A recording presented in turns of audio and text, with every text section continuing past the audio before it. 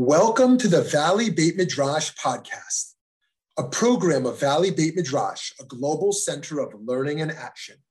We're bringing you the best in diverse, pluralistic Jewish wisdom, all with the goal of improving lives in our global community. I'm Rabbi Shmuley Yanklowitz. Let's get started. Shalom, everyone. Thank you so much for joining us today for our class, How Can Qohelet Quell the Curious Mind? An exploration of a new translation and commentaries on the strangest book of the Hebrew Bible. We are honored to be joined today by Rabbi Dr. Aubrey Glazer, and I would love to tell you a little bit more about today's guest speaker. Rav Aubrey L. Glazer, PhD from University of Toronto and rabbinic ordination from JTSA, is honored to serve as Department Chair of Jewish Thought and Philosophy for Aleph Ordination Program. Aubrey is founding director and editor-in-chief of Panui, a think tank devoted to researching, reflecting, and teaching modern and contemporary Jewish mysticism in a dynamic and authentic way to build conscious, compassionate community. Aubrey is currently honored to serve as senior rabbi of Beth Abraham Synagogue in Dayton, Ohio, and has served as senior rabbi in the following communities: Congregation Shaarei Zion, Montreal, Congregation Beth Shalom, San Francisco, as well as Jewish Community Center of Harrison, New York. Aubrey has served as a mentor for rabbinic students from diverse seminaries.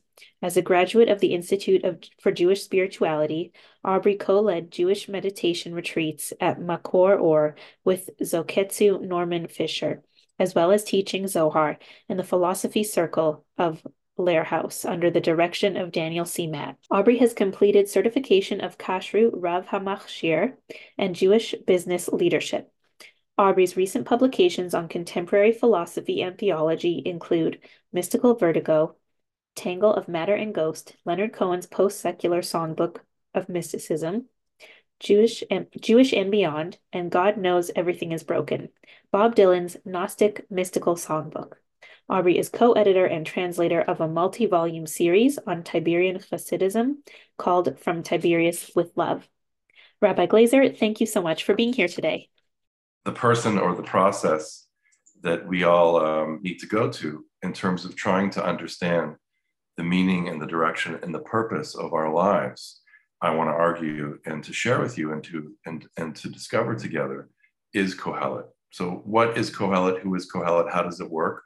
We're going to look at four distinct sections that are excerpted from the new translation of Qohelet that I was honored to midwife into the world with my chavruta, my study partner and colleague, Rabbi Martin Cohen, whose mellifluous translation we're going to be looking at, as well as two layers of commentary that are part of a dialogue. And I imagined, as I do in the book, that these are curious conversations over coffee with Qohelet. So if you had a chance to sit down with Qohelet and have coffee with him or her, and I'll explain why I say that in a moment, because it's actually somewhat ambiguous, the gender of Qohelet, if it's a person or if it's a process. But let's take a look in and just see, maybe show of hands or emojis, how many people have actually read through the entirety of the 8 chapters of Qohelet before?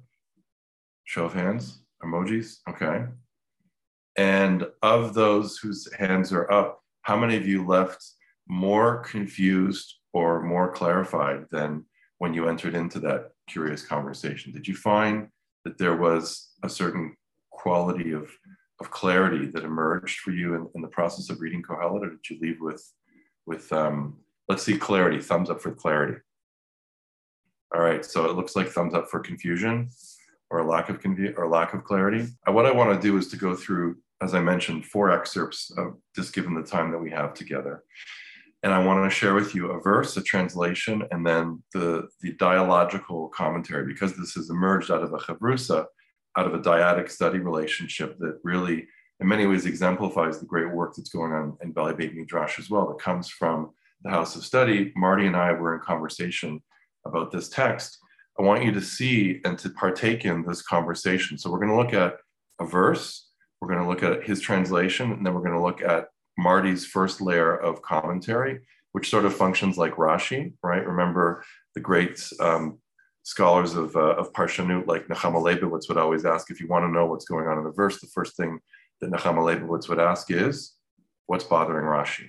So we're going to ask ourselves what's bothering Marty in the first layer of commentary, which is called Qohelet, and then come back for another round of conversation to look at my commentary, which is called Ruach HaOrev.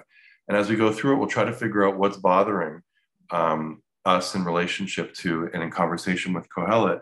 And then I want to take a few minutes after each of these for us to take a breath, to absorb what's being shared, and then to react for a few moments together to see if there might be some further clarity that emerges in terms of the direction of our lives. Because as I'm going to suggest a number of times together, Qohelet I actually don't think is a person, but a process. But with that in mind, let's see what happens when we start by the premise that the Megillah begins with, remember, which is read on the holiday of Sukkot. But I think it's something we should be reading every day of our lives. So I welcome you into this journey, and I ask you to hold questions. You can put them in the chat if something comes up while we're going through it, but let's hold the questions until we go through the first 3 layers of each of these conversations, and then we'll take questions at the end of each of these excerpts. So the premise of the Megillah and this experiment starts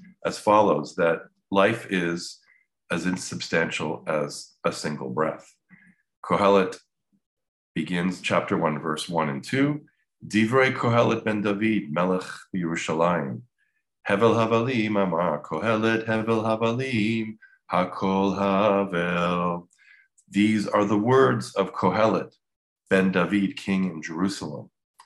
The merest of breaths, said Qohelet, the merest of breaths.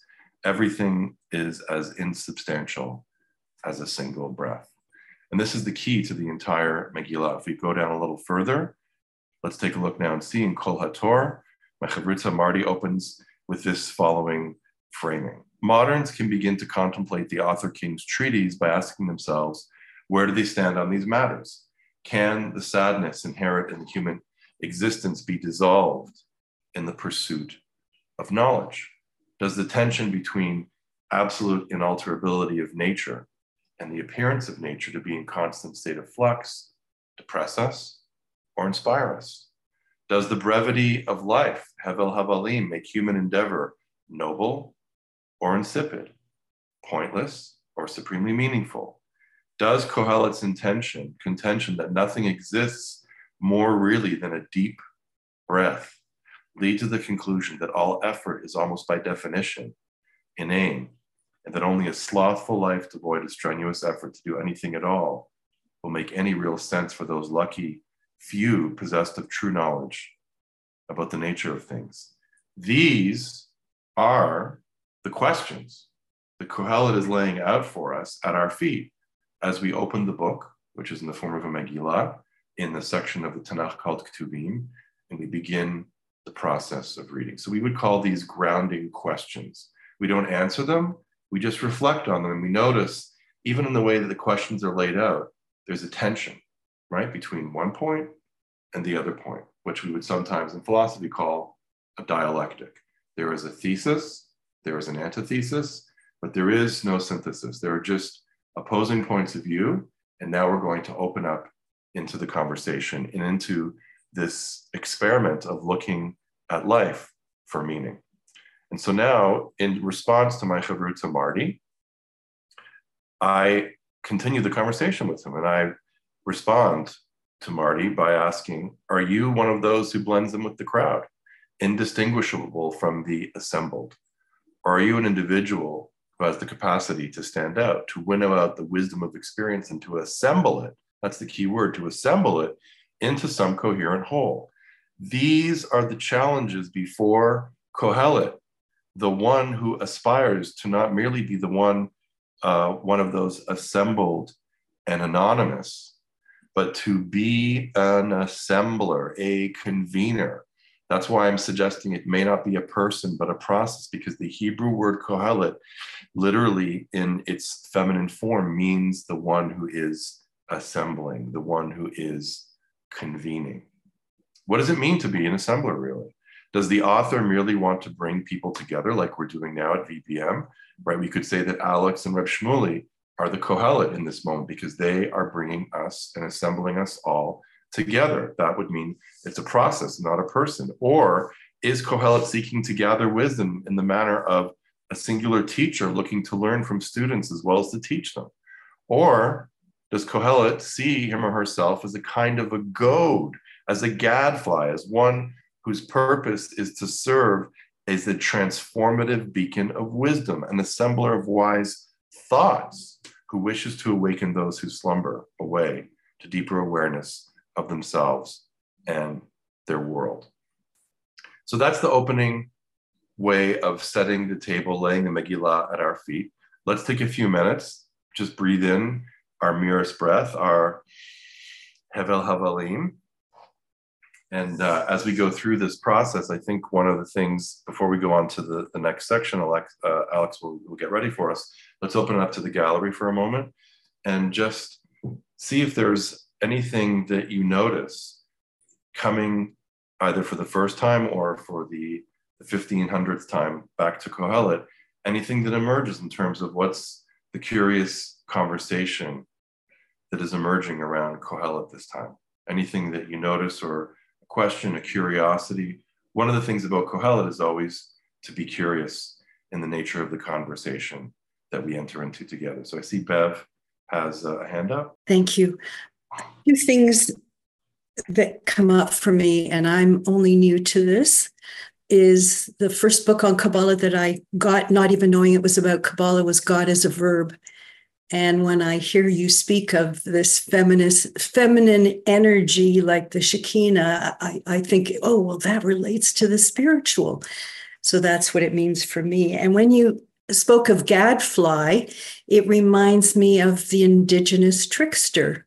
And my way of looking at things is it doesn't matter what tradition, the truth is the truth, and it's going to come through in different ways that we can understand. So I find this quite amazing and lovely, and thank you. Well, those are some wonderful observations. The verb, or at least the gerund form of Qohelet, does raise the question of the feminine, not in terms of a God presence, which is a different, equally interesting conversation, but more as a source of wisdom. However, you are onto something. You're intuiting something very interesting, which is, again, part of a larger conversation we might have another time.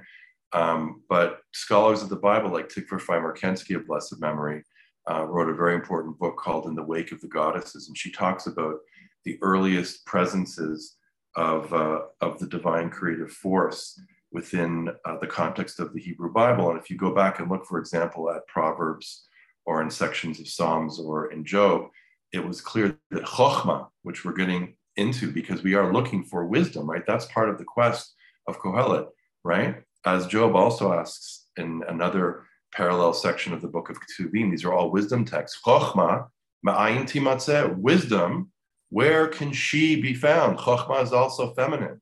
And if you look at those sections in Proverbs where it speaks of the creation of the world, God turns to Chokhmah as a co-creative partner to create the world through wisdom.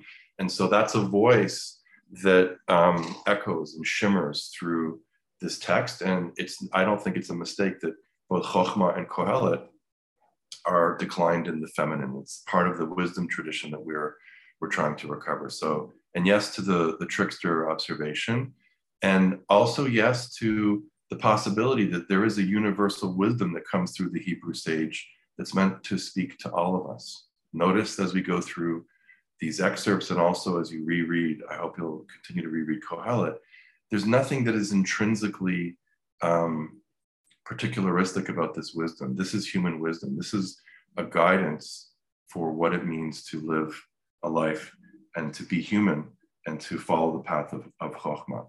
And that's something that is also fascinating for us to think about. So thank you, Bev. Mona, great to see you. Good to see you too. It's interesting because, Qohelet is often read very pessimistically. We could read the merest of breaths as a wisdom tradition in terms of focusing on the moment. And I think you'll probably get more into some of that. But the contrast with its, it's all evanescent, is the notion, which I really like, and I'd never thought of before, about Qohelet as an assembler.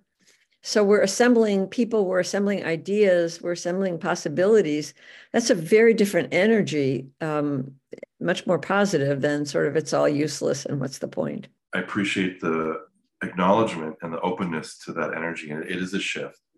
And one of the things we have to acknowledge is also the challenge of translating the power of the Hebrew poetics into English, right? We are in the shadow of the King James version of translation, and in that spirit, vanity of vanities, futility of futilities is the way that Hebel Habelim has always been translated, and that sets a very pessimistic, nihilistic tone.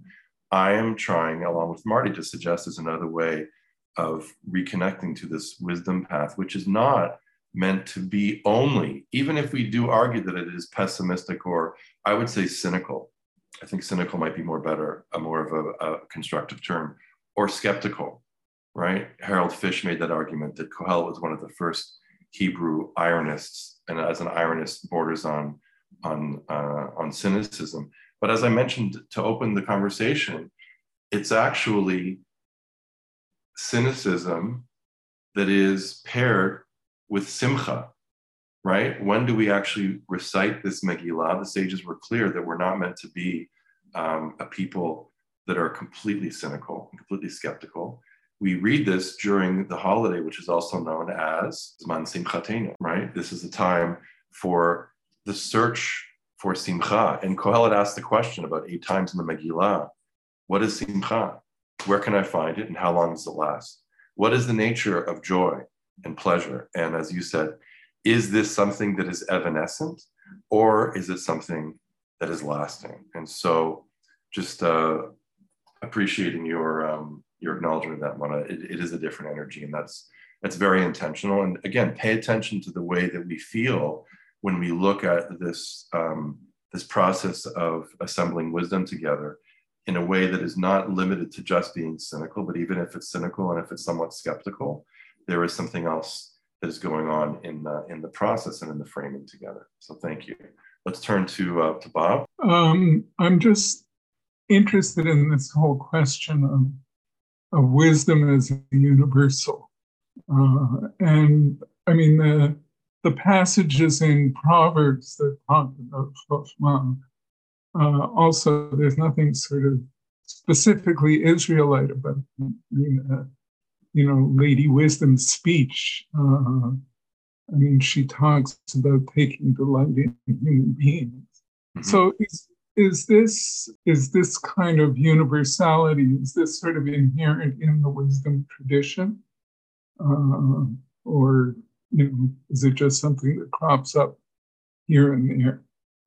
It's a great question, and I can only give you a partial answer because Marty and I are now moving on to the next of the Megillah, which will be Proverbs. So we're going to do a deep dive into Proverbs and see if our theory holds, but our intuition is yes, and yes, and yes.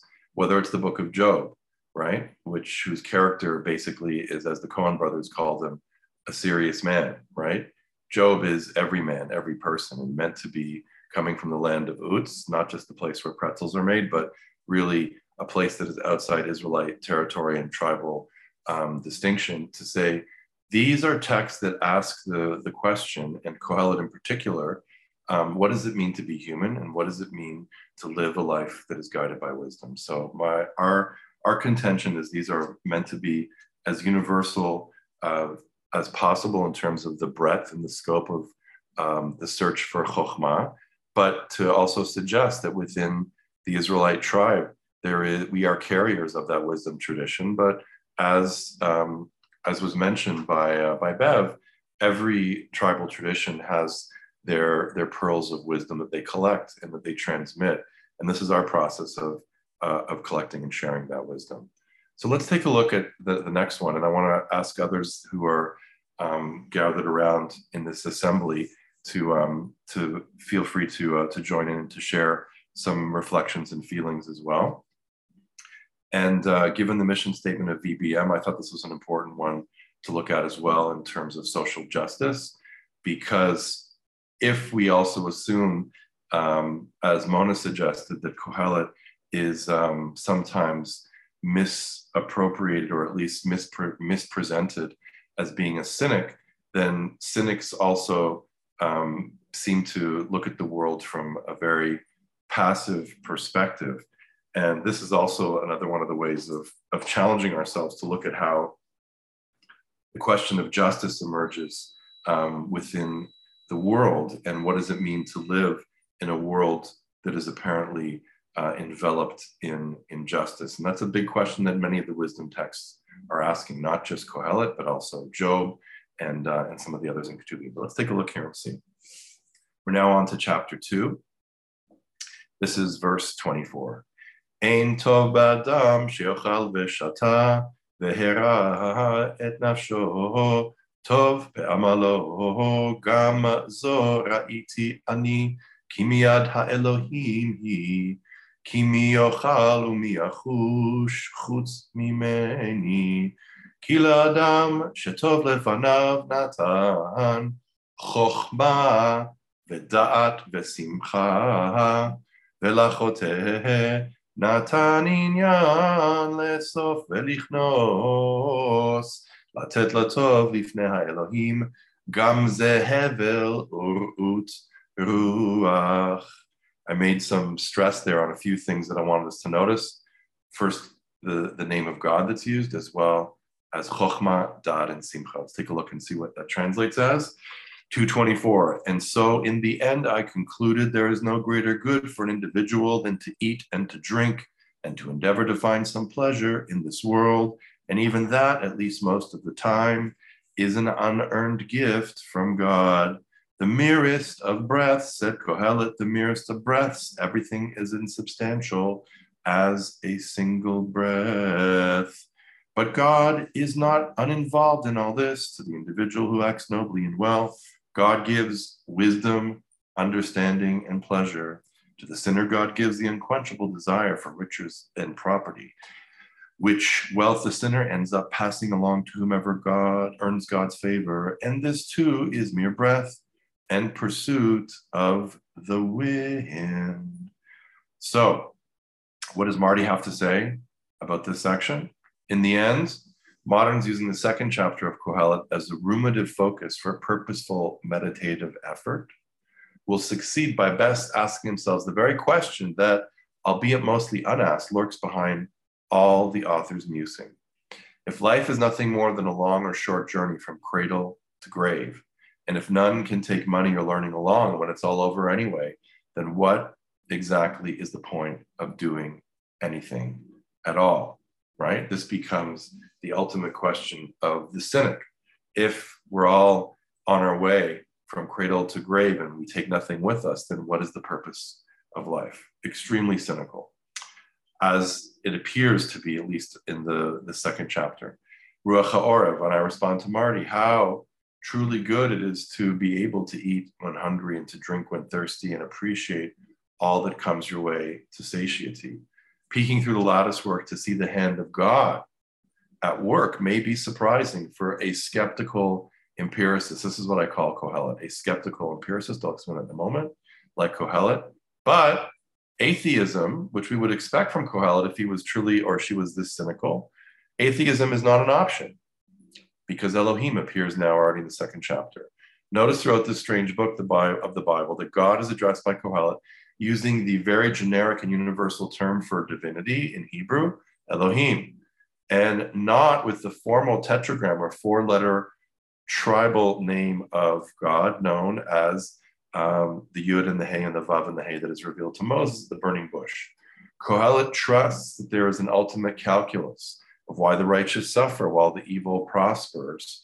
And even if for the time being it remains an inscrutable mystery, in the truth of time, justice will be served. And the waiting within Elohim is a yearning for just deserts, all to be paid out in due time. So let's come back together. We'll just take a breath of the Hevel Havalim that we shared here. And notice a few of the things now that have emerged in the second chapter. As I mentioned, we now encounter the quest for Chokhmah as being stated. We're introduced to a relationship with Elohim as a divine power that permeates the universe in a universal and general way rather than a specific and tribal way, which again, Bob, goes to your question about whether this is universal or particularistic in terms of its the lens that it's using. And one of the ways that we can often find that is by looking at the name of God that's used by the author. And then the larger question of being mindful for even the unearned gifts that we have, like being able to eat and to drink, and to think about the ways that the Hebrew Bible suggests that we should look at the bounty that we receive and our abundance as being part of a much larger calculus, right? If we look at the second paragraph of the Shema, there is an understanding in that kind of biblical theology in Deuteronomy that if you're a good person and you do good deeds, then what happens? You'll be rewarded in due time. And if you are evil, you will be punished in due time, right? The rain will fall in its due season, or there will be famine. And so there is an understanding within the biblical theological mindset of the book of Deuteronomy that the wisdom books are reacting to, of something that is different in terms of its calculus. Qohelet sees Tzaddik v'ra Rasha v'tov lo. How is it possible to live in a world that doesn't operate like the book of Deuteronomy? That actually, that I am a righteous person and I suffer, or there are evil people that prosper. That calculus is a major radical challenge to the theological landscape that happens and is addressed in each and every one of the books of Ketuvim. And that challenge that every religion has to face is known by the very fancy word of theodicy, right? Why is it that if I'm righteous, that I suffer? What is the meaning of my suffering? And when will justice emerge in a world that seems to be so profoundly unjust? These are the major challenges that every world religion has to contemplate. And if biblical monotheism is going to be something that is worth its weight on the search for wisdom, it has to provide some kind of guidance. That's part of the chokhmah that Qohelet is interested in exploring. So thoughts and reactions from other folks around the Qohelet chain that we are creating here. Are there others that want to share? I'm going to turn to Bev in a moment, but others that want to share anything that you're noticing that's emerging in reading the text in this way together? Any curiosities that emerge or questions? Okay, so let me turn to, there's a cat over here. Who's the cat? That's Lauren. Okay, we'll first turn to Lauren, AKA as a cat. Okay. A Canadian cat. Okay. She's in Toronto. It's interesting because it just popped in my mind just reading, to enjoy, eat, drink. I mean, it's hedonistic, but it's also like returning to Gan Eden, right? Because the first man, Adam Harishon and Chava, were basically told, this is here for you, just enjoy it. And this is before human beings went on to gain wisdom and the rest. But it's a very simple view. So if our idea is to return to Gan Eden, however you believe that, if it's after death or if we, through Tikkun Olam, maybe Mashiach's time will be Gan Eden, then this could be a description of it. Just a thought. It's just something that popped in my mind. I think it's very interesting to notice how we read the Hebrew Bible. And generally, the way it's presented to us is as the acronym of Tanakh, right? Which means that if you're going to read this book, then you should start with the book of Genesis, go through the Torah, the Pentateuch, then go through the prophets, the Nevi'im, and then eventually someday when we graduate, we'll get to Ketuvim, right? But the truth is that what would happen if we started, and this is an experiment that I've been challenging myself to do, what happens if we were to come back with the beginner's mind and to look at the Tanakh again, but to start from Ketuvim and to look at the entire landscape of the Tanakh through the lens of Qohelet, right? And so these questions that you're bringing up, which really are the purpose, the direction, and the meaning of life, and you've raised a lot of very interesting and provocative things that Qohelet does deal with, both implicitly And explicitly, that is in terms of, is there an afterlife? And I'll get back to that question in a moment in Qohelet. But asking the question, what is it like to be a human being before there was Abraham and Sarah, and before there was Judaism, and before there were all these covenantal agreements that led to this relationship and this expectation of our relationship with God and the world. There was the human being that was trying to just learn how to be human before our eyes were opened. And once our eyes were opened in the garden, that's when, what tree was it said that we read that we were eating from? I said that we read from, but we also were eating from. It was the tree, Eitz Hadat Tov V'Ra, right? It was the tree of knowledge that allowed there to be a binary distinction, a dialectic between good and evil, right? To be able to create categories. And that was knowledge. But was that chokhmah? The mystics in our tradition have a lot of different views on that. But when we go back to the ancient wisdom of Qohelet, it's clear that there is another tree, another way that is the way of chokhmah, that asks us to go back to that moment before we ate from that particular tree, and to say there is the ability to have da'at, which Qohelet talks about in the second chapter already, right? Chokhmah, da'at, v'simcha. But there is something called chokhmah, which seems to be coming from a different tree. It's a different way of looking at the world, and it's not necessarily about categories that lead us into these binary quandaries. So it's a different way of thinking and processing the world. And I wanted to say one more thing, and then let me turn to Robin and Bev, because you raised a lot of issues, Lauren, that I'm not going to be able to answer, but I'm just going to lay it out, which is part of the reason why I remain curious after all these years about Qohelet, is that on the surface of it, on its own terms, the Hebrew Bible does not know of an afterlife.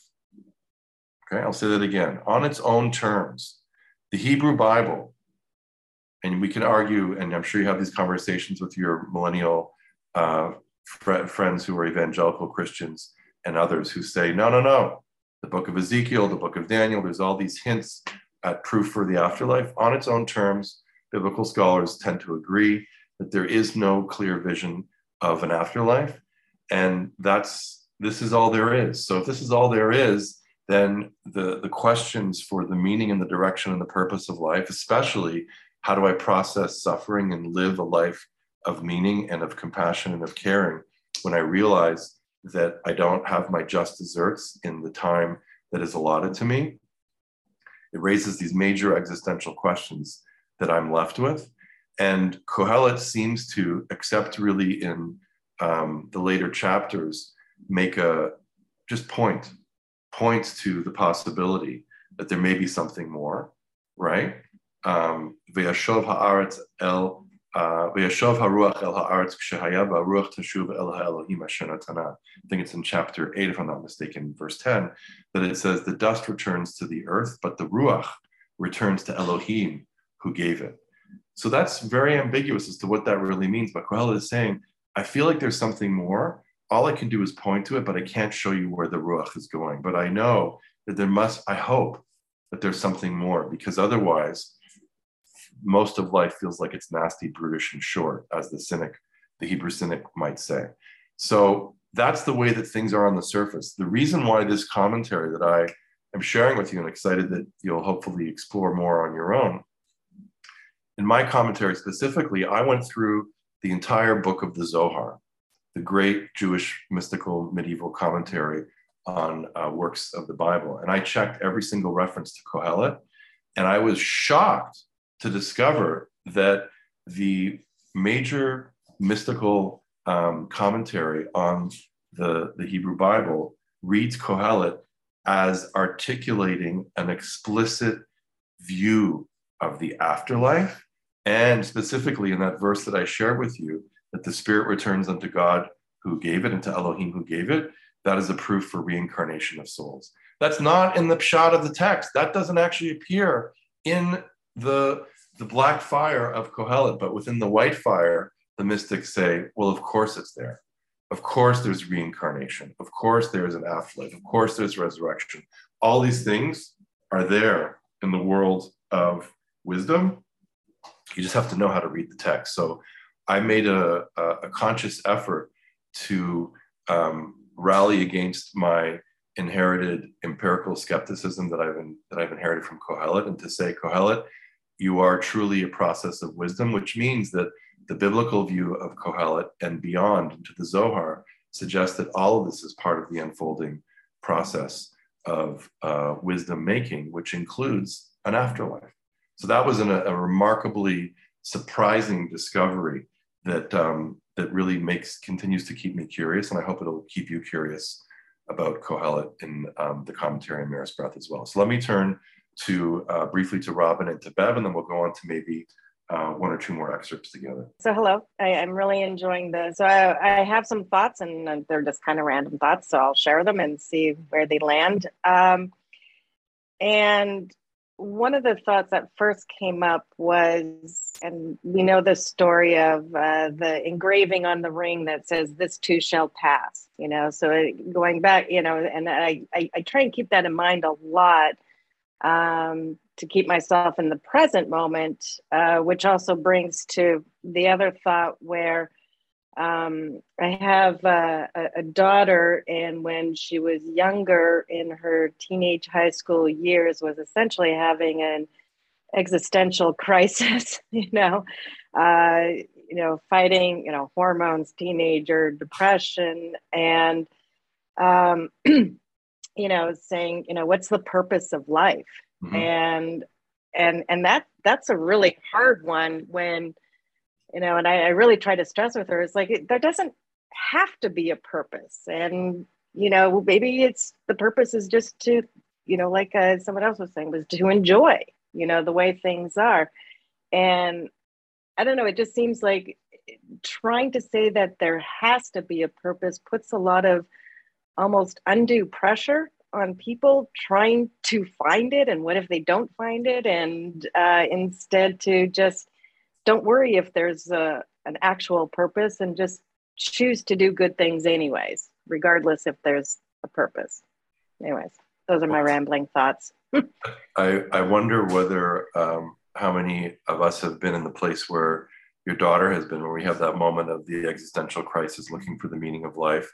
And then a wise parent comes and says, well, maybe you just have to be in the moment, go with the flow and enjoy what there is, and really, see the blessing that is this unearned gift from God, and to know that it comes from a larger caring force in the universe that we call Elohim. Will that give us the satisfaction to go forward? And Qohelet is struggling with it. And it's interesting, you raised the image of that ring that is ascribed, an inscribed ring that says Gamze Yavor.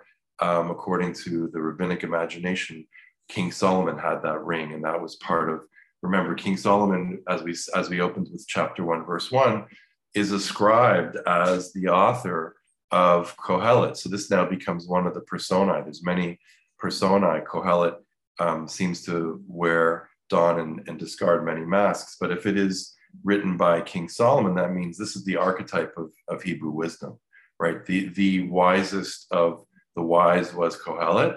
And we see that from the way that Qohelet emerges in other books of the Bible. This was the sign of true wisdom. So if you want to be wise, you need to understand many things. You need to also listen to the wisest of feminine wisdom that came from his relationship with Queen Sheba and all the other feminine powers that surrounded him. He also knew how to listen to the animals. He knew where wisdom was everywhere in the universe. And part of the experiment of Qohelet is to give us some strategies for cultivating Chokhmah. And I think what I'll do, Alex, is as the last piece I want to look at is number 8 that we're going to turn to. But let me first, because I want to give you a strategy for cultivating this process, this practice of Chokhmah. So let's go turn briefly to Susanna and to Bev, and then we'll look at the excerpt from chapter 8. I once heard somebody reframe that question of what is the purpose of life as, what is he said, it's not for us to find out or determine what is the mystery of life, but just to live the mystery of life.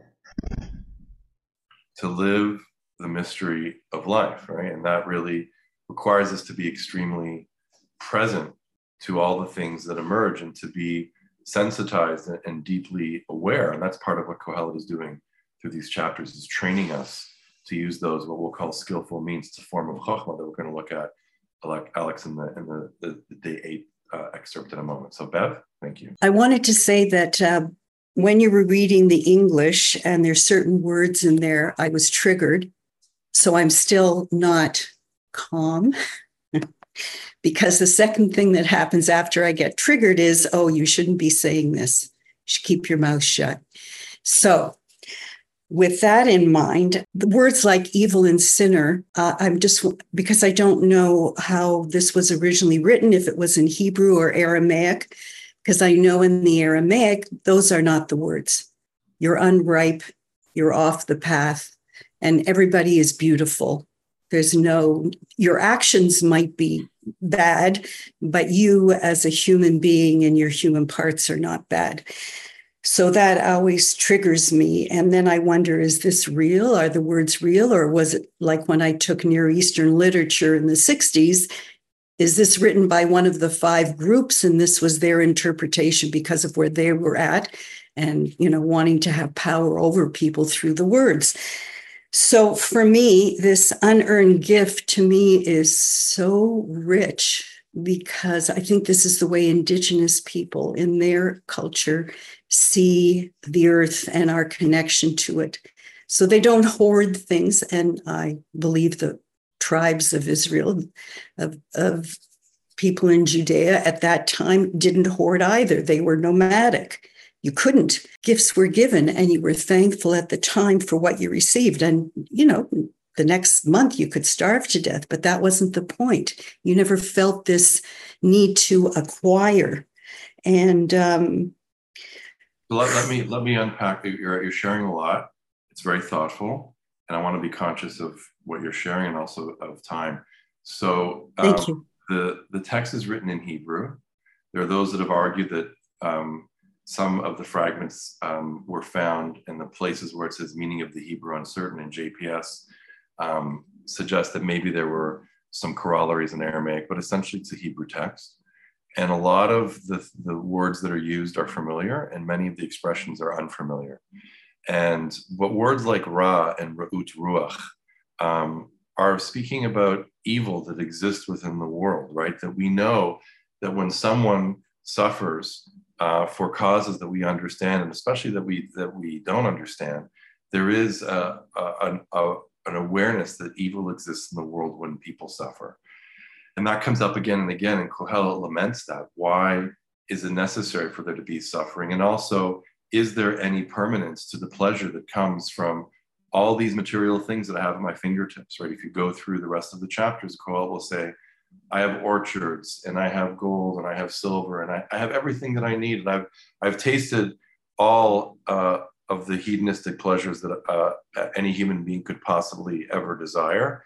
And I know that this pleasure doesn't last. I'm looking for something that's more lasting and more permanent. So Qohelet is on that quest.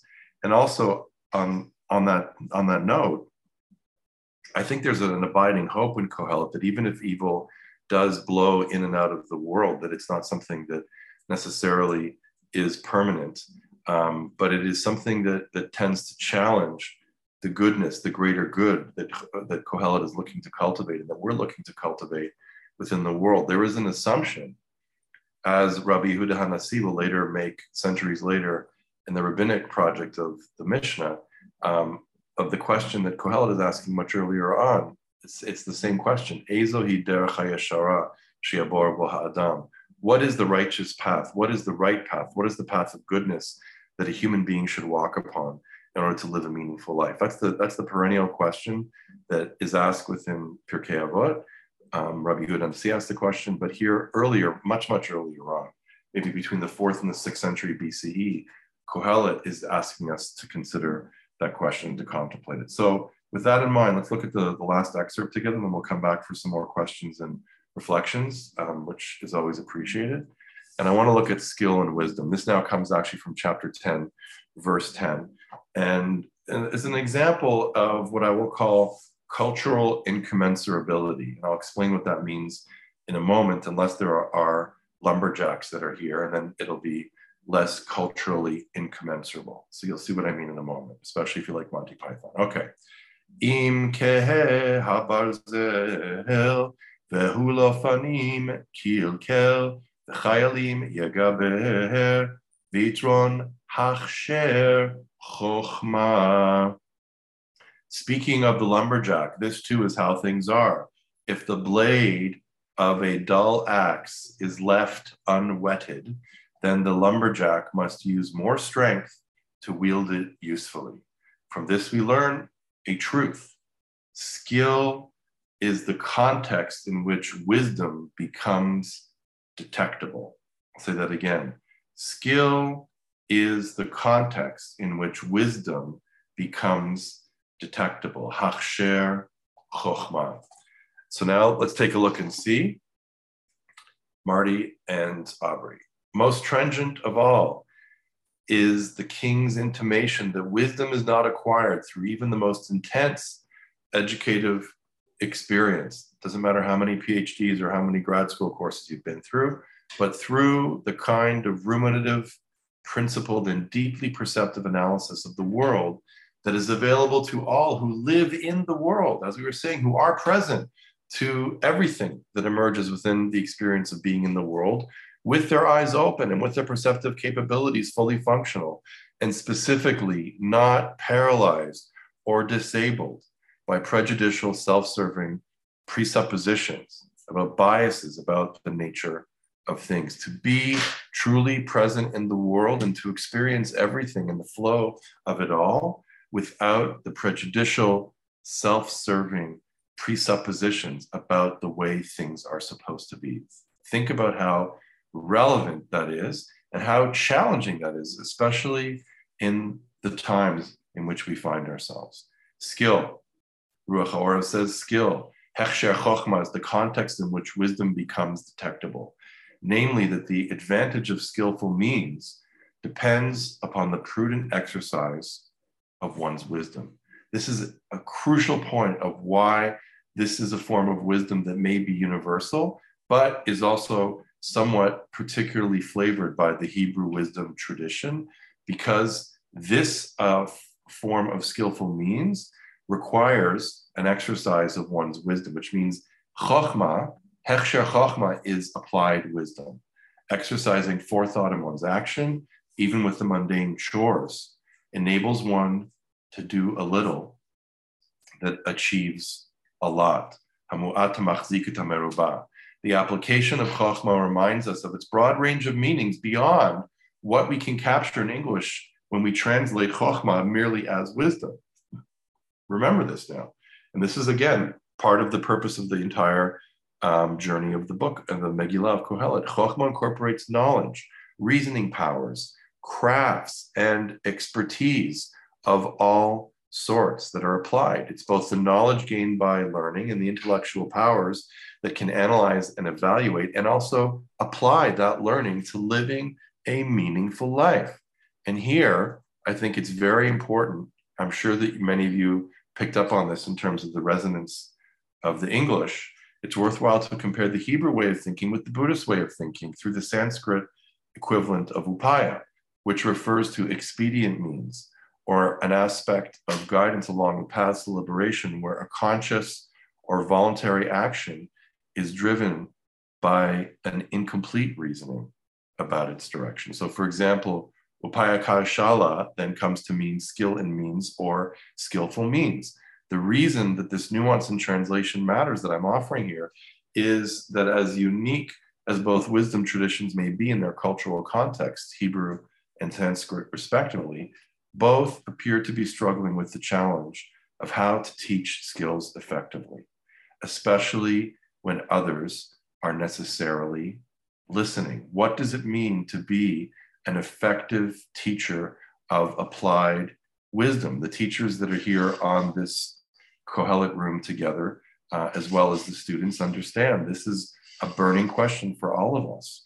Qohelet and Buddha each realize that even if the student becomes a sage and eventually possesses a modicum of wisdom, still, when you desire sharing that hard-earned wisdom with eager students, it's no simple task, and skill ultimately not just of the teacher, but also of the student, is the context in which that wisdom becomes detectable. So it can be present in the space and the process of the Qohelet experience of convening and gathering and assembling like we are here through the Zoom room of VBM.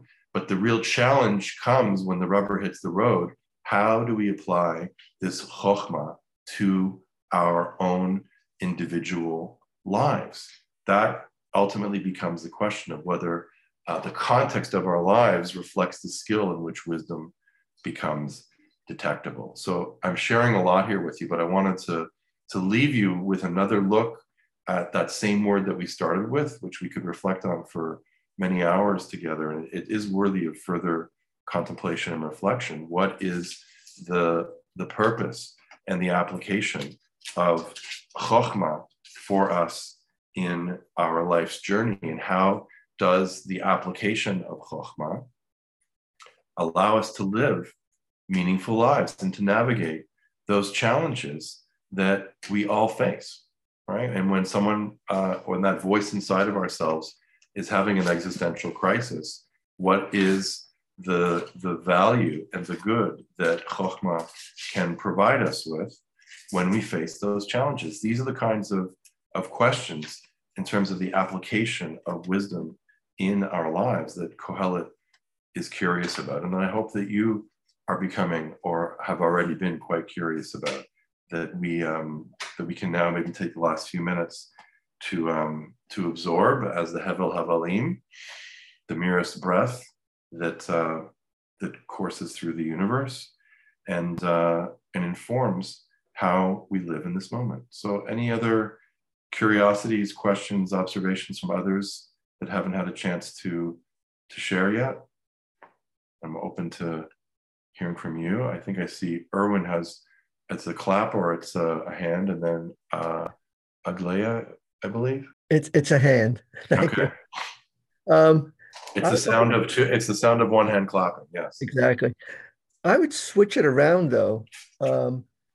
It doesn't. I wouldn't make wisdom the thing that drives the skill of behavior. I would say it's more interactive. That living wisely drives. You know somebody has wisdom not by what they say, but by their living wisely. Mm-hmm. Mm-hmm. So when I hear the word detectable, what I think of is, how do you know somebody is wise? Mm-hmm. You know somebody is wise by looking at the way they live. They enact wise behaviors. So rather than making wisdom kind of an internal trait, I would make it more how you live your life. And then you infer or detect, yeah, that person is really wise. And I feel that that's really in line with what Qohelet is teaching us. So it's helpful that you rendered it in those terms. And the example of the lumberjack and being able to understand how to use a blade, that's where it becomes detectable, right? You can be a professor with 3 PhDs and not know how to wield an axe, depending on the nature of the blade and how much effort is supposed to be put into the dynamics of making sure that when the blade hits the wood at the right angle, that you can actually complete the task at hand, right? So I spoke of cultural incommensurability, that fancy term that I like to talk with one of my fellow meditators, Norman Fisher. We talk about this a lot. When we look at these texts, we are very far away from these nuggets and kernels and pearls of wisdom that Qohelet was speaking of. And so that puts us at a great disadvantage because we don't always understand what does it mean. How many of us around this Zoom room actually go and chop wood with an axe? Show of hands. A few of us. Okay. All right. I saw maybe 3 hands, Robin and Anne. But that's an example of cultural incommensurability. In one generation, we may not know what it means to actually chop wood with an axe, but there is a skillful means that emerges, as Erwin said, that's detectable by the way that you live your life, by the way that you accomplish a certain chore with a sense of dignity and perseverance that reflects a wider application of chokhmah that is detectable, right, as we notice together. But you're right, it is about wise living that is meant to be part of this process of Qohelet. So let me turn to Aglaia. Am I pronouncing your name right? Yes. Can you hear me? Yes. Okay. You might have already said something about this, so I'm really sorry if I'm just like being repetitive and everything, though. But I put in the chat that about Psalm 92, and the verse I wanted to get: a brutish man cannot know, a fool cannot understand this. Though the wicked sprout like grass, though all evildoers blossom, it is only that they may be destroyed forever. But this is after he's talking about the handiwork, the great handiwork that God does. So I'm kind of wondering if there's some sort of connection between also knowing that this kind of, I guess, wisdom, also knowing that there is something more to it. So the person who is a wicked person is not necessarily prospering. They are going to be destroyed forever in some way. There's something more to it. Like, I don't know what it could be though, but like it's the brutish man who doesn't get it. It's the wise man who can understand that. So just throwing that out there. It's a very interesting comparison to start looking at the portraits of wisdom within the Psalms as opposed to Qohelet or Proverbs. And I think they're different kind of degrees of wisdom cultivation.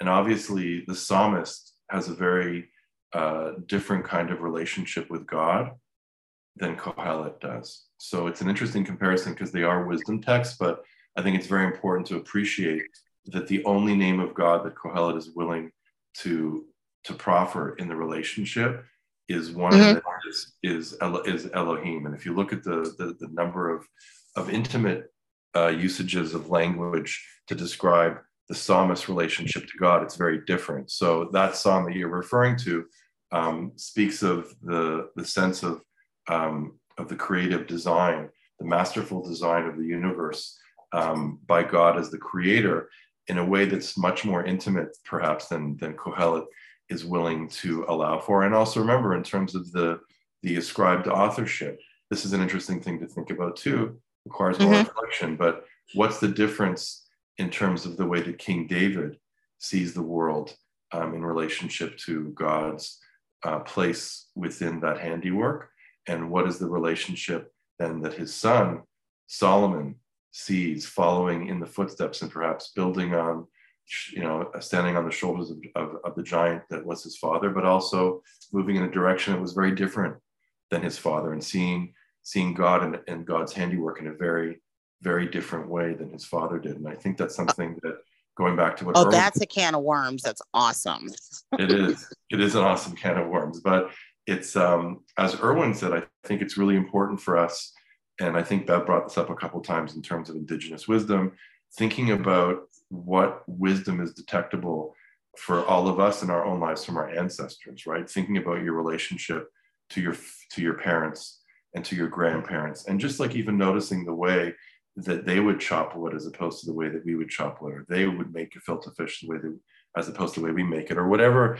Put in the analogy of whatever it is that you're doing that your ancestors did, and is the wisdom that you apply to that specific task detectable and discernible in the same way that it was the way that your ancestors were doing it? Or is there a distinction between what David was able to do and what Solomon was able to do, right? That David was the warrior poet par excellence, who had blood in his hands, but wrote the most beautiful love poetry or wisdom poetry in the 150 Psalms, but he couldn't build the temple of peace that his son was able to build. He didn't have the wisdom that was detectable in the generation and the life experience of David was profoundly different than the wisdom of experience that Solomon had. And maybe sometimes that's part of the purpose of being able to bring a discerning lens to the wisdom that is detectable both within our lifetime, as well as what we learn